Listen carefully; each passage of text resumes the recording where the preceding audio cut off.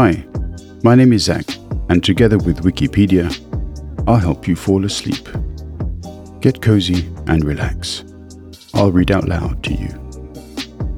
Today, Illuminati, the first secret society of modern times.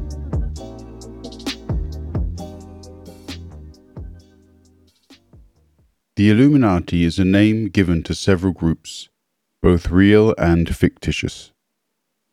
Historically, the name usually refers to the Bavarian Illuminati, an Enlightenment-era secret society founded on May 1, 1776 in Bavaria, today part of Germany. The society's goals were to oppose superstition, obscurantism, religious influence over public life, and abuses of state power. The order of the day, they wrote in their general statutes, is to put an end to the machinations of the purveyors of injustice, to control them without dominating them. The Illuminati, along with Freemasonry and other secret societies, were outlawed through edict by Charles Theodore, Elector of Bavaria, with the encouragement of the Catholic Church in 1784, 1785, 1787, and 1790. During subsequent years, the group was generally vilified by conservative and religious critics who claimed that the Illuminati continued underground and were responsible for the French Revolution. Many influential intellectuals and progressive politicians counted themselves as members, including Ferdinand of Brunswick and the diplomat Franz Xaver von Zach, who was the order's second in command. It attracted literary men such as Johann Wolfgang von Goethe and Johann Gottfried Herder and the reigning Duke of Gotha and of Weimar. In subsequent use, Illuminati has been used when referring to various organizations which are alleged to be a continuation of the original Bavarian Illuminati, though these links have not been substantiated. These organizations have often been accused of conspiring to control world affairs by masterminding events and planting agents in government and corporations in order to gain political power and influence and to establish a new world order. Central to some of the more widely known and elaborate conspiracy theories, the Illuminati are depicted as lurking in the shadows and pulling the strings and levers of power. This view of the Illuminati has found its way into popular culture, appearing in dozens of novels, films, television shows, comics, video games, and music videos. Origins. Adam Weishaupt, 1748 to 1830, became professor of canon law and practical philosophy at the University of Ingolstadt in 1773. He was the only non-clerical professor at an institution run by Jesuits, whose order Pope Clement XIV had dissolved in 1773. The Jesuits of Ingolstadt, however, still retained the purse strings and some power at the university, which they continued to regard as their own. They made constant attempts to frustrate and discredit non-clerical staff, especially when course materials contained anything they regarded as liberal or Protestant. Weishaupt became deeply anti-clerical, resolving to spread the ideals of the Enlightenment, Aufklärung, through some sort of secret society of like-minded individuals. Finding Freemasonry expensive and not open to his ideas, he founded his own society, which was to have a system of ranks or grades based on those in Freemasonry, but with his own agenda. His original name for the new order was Bund der Perfektibilisten, or Covenant of Perfectibility. He later changed it because it sounded too strange. On May 1, 1776, Weishaupt and 4 students formed the Perfectibilists, taking the owl of Minerva as their symbol. The members were to use aliases within the society. Weishaupt became Spartacus. Law students Massenhausen, Bauhof, Merz, and Sutor became respectively Ajax, Agathon, Tiberius, and Erasmus Rotterdamus. Weishaupt later expelled Suter for indolence. In April 1778, the order became the Illuminatenorden, or Order of Illuminati, after Weishaupt had seriously contemplated the name B Order. Massenhausen proved initially the most active in expanding the society. Significantly, while studying in Munich shortly after the formation of the order, he recruited Xavier von Zwack, a former pupil of Weishaupt at the beginning of a significant administrative career. At the time, he was in charge of the Bavarian National Lottery. Massenhausen's enthusiasm soon became a liability in the eyes of Weishaupt, often resulting in attempts to recruit unsuitable candidates. Later, his erratic love life made him neglectful, and as Weishaupt passed control of the Munich group to Zwack, it became clear that Massenhausen had misappropriated subscriptions and intercepted correspondence between Weishaupt and Zwack. In 1778, Massenhausen graduated and took a post outside Bavaria, taking no further interest in the order. At this time, the order had a nominal membership of 12. With the departure of Massenhausen, Zwack immediately applied himself to recruiting more mature and important recruits. Most prized by Weishaupt was Hertel, a childhood friend and a canon of the Munich Frauenkirche. By the end of summer 1778, the order had 27 members, still counting Massenhausen, in 5 commands: Munich, Athens, Ingolstadt, Eleusis, Ravensberg, Sparta, Freysingen, Thebes, and Eichstätt, Erzurum. During this early period, the order had 3 grades of novice, minerval, and illuminated minerval, of which only the minerval grade involved a complicated ceremony. In this, the candidate was given secret signs and a password. A system of mutual espionage kept Weishaupt informed of the activities and character of all his members, his favorites becoming members of the ruling council, or Areopagos. Some novices were permitted to recruit, becoming insinuants. Christians of good character were actively sought, with Jews and pagans specifically excluded, along with women, monks, and members of other secret societies. Favored candidates were rich, docile, willing to learn, and aged between 18 and 30. Transition. Having, with difficulty, dissuaded some of his members from joining the Freemasons, Weishaupt decided to join the older order to acquire material to expand his own ritual. He was admitted to Lodge Prudence of the Rite of Strict Observance early in February 1777. His progress through the 3 degrees of Blue Lodge Masonry taught him nothing of the higher degrees he sought to exploit. But in the following year, a priest called Abbé Marotti informed Zwack that these inner secrets rested on knowledge of the older religion and the primitive church. Zwack persuaded Weishaupt that their own order should enter into friendly relations with Freemasonry and obtained a dispensation to set up their own lodge. At this stage, December 1778, the addition of the first 3 degrees of Freemasonry was seen as a secondary project. With little difficulty, a warrant was obtained from the Grand Lodge of Prussia called the Royal York for friendship, and the new lodge was called Theodore of the Good Counsel, with the intention of flattering Charles Theodore, Elector of Bavaria. It was founded in Munich on 21st of March 1779 and quickly packed with the Illuminati.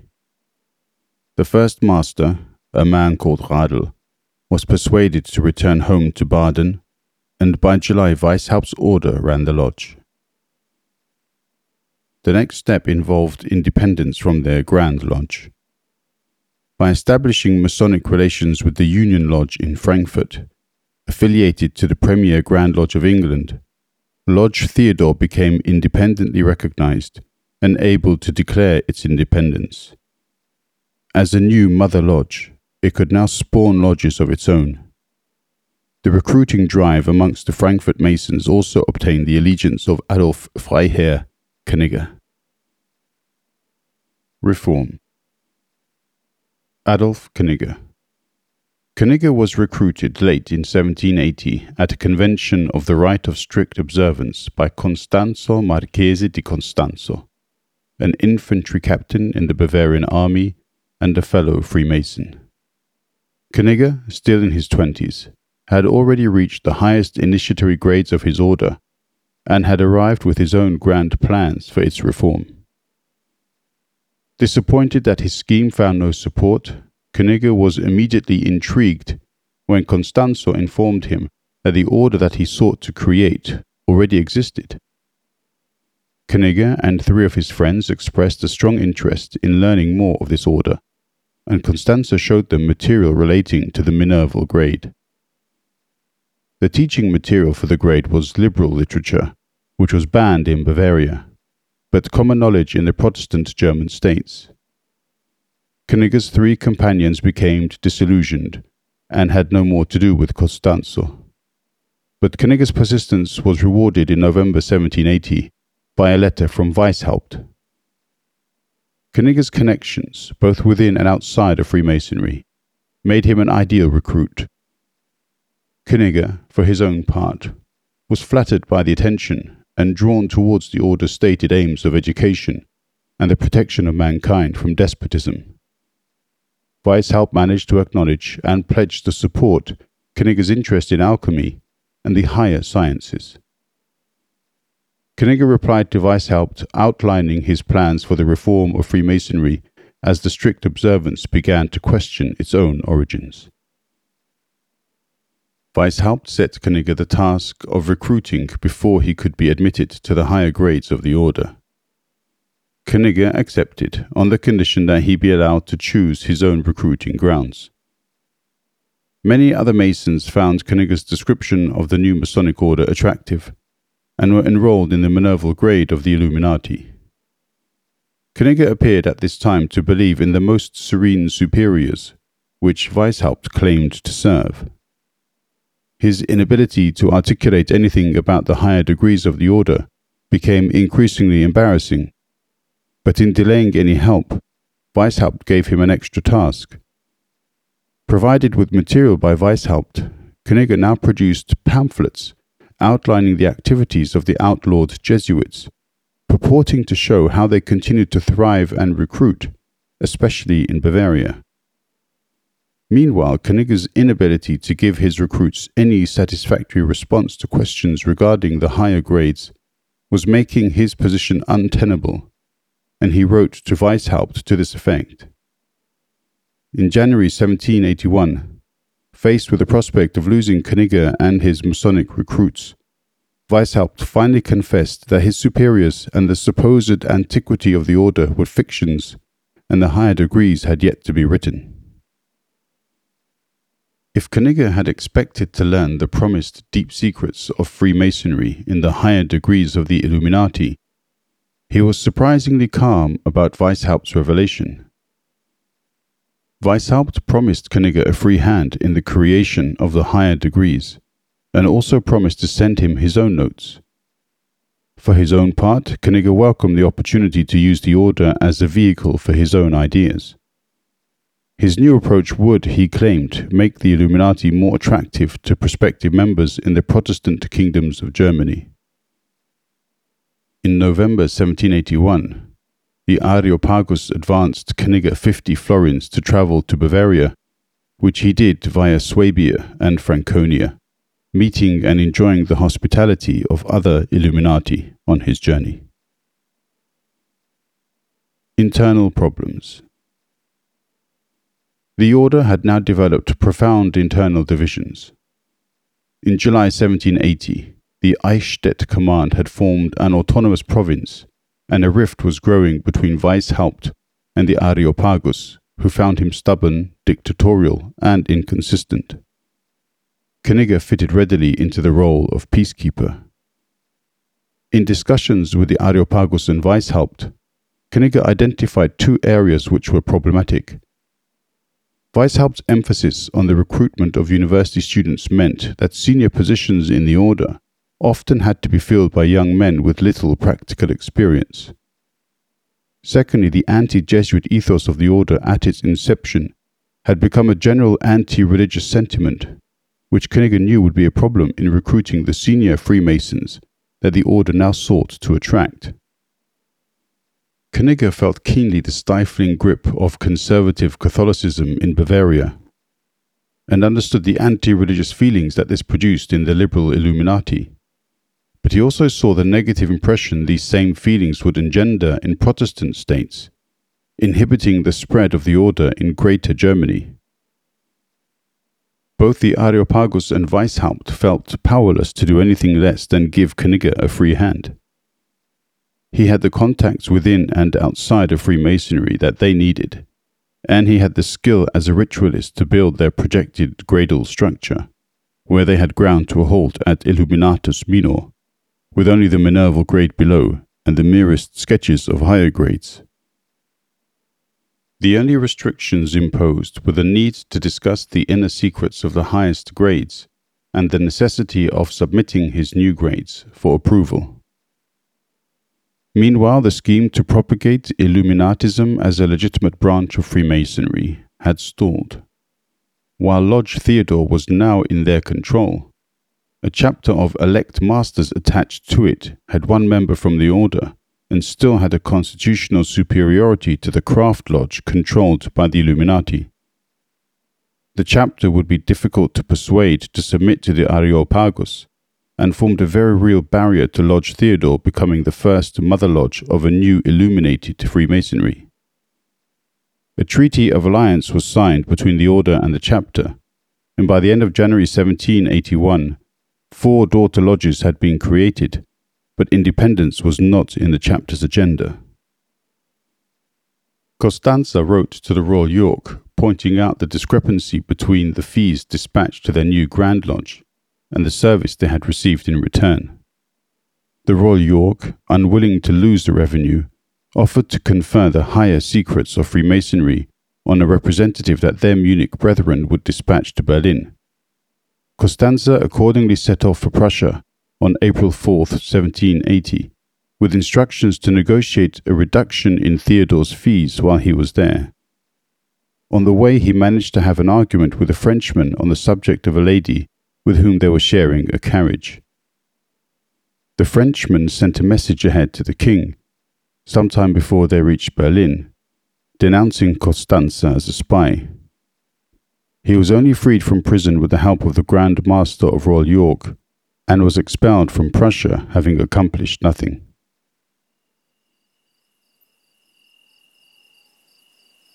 Hey, still awake? If you like this podcast, please hit subscribe and leave a rating in your podcast app. The text is available at Creative Commons Attribution. This podcast is produced and edited by Schönlein Media. Read by me, Zach.